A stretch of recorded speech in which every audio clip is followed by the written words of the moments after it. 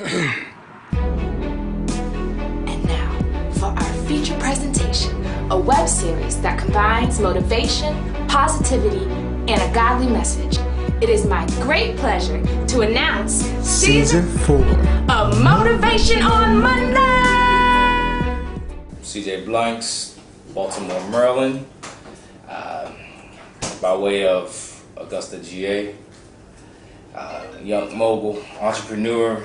What do you do currently? I'm a business owner, man. I'm an investor. So you mentioned earlier you were talking about the difference between your what. So when you were younger, you were talking about this is what I wanted. So like cars, house, flashy jewelry, whatever. And then you talked about your why. Mm-hmm. So you seem to be now more why driven than what. Yeah. And what made you change over from that?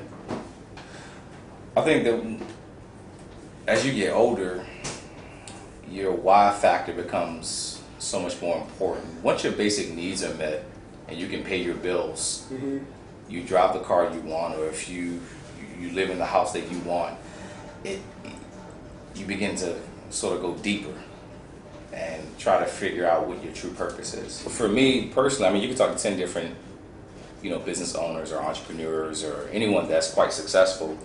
10 different paths is what they'll break down for you. But my personal path is always, I go backwards. I decide what it is the goal that I want to reach.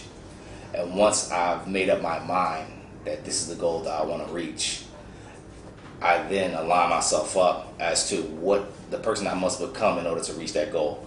So that means I have to remove certain things out of my life. And all I see is just ahead of me. So like when you have binoculars on, you can only see what's in front of you. Definitely. That's how I get. Definitely. So that means that if you lose time, it's a sacrifice. You lose time with your family, kids, husband, wife, girlfriends, boyfriends. It depends on how bad you want it. And so for me, nothing was more important to me than acquiring a goal. So in that first couple of years, what were some tools or some tactics that you used to get through, to persevere, to get to the level that you're at now? Persistence, and I would definitely say understanding that failure was a part of the process. Gotcha.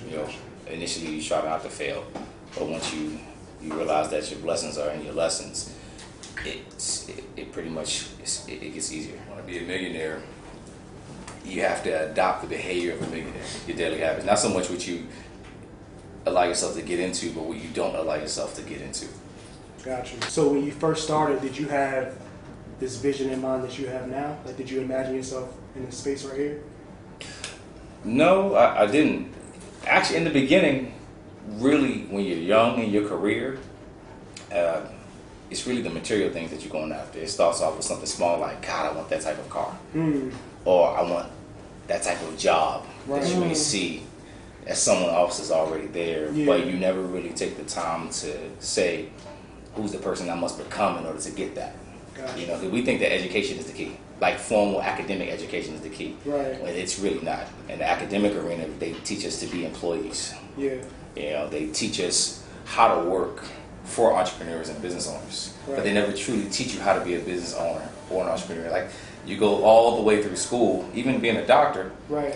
Why don't they ever teach you about owning your own practice as a doctor? Your passion, that's for us. Your purpose is for others. Right. And so your passion is really what God gave us. So God gave me this passion. I was given a gift of just ambition to wake up in the morning and just go. Yeah. And but after a while, you become so accustomed to it.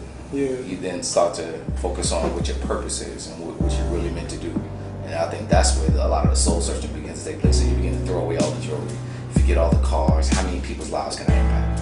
How many people are going to be, there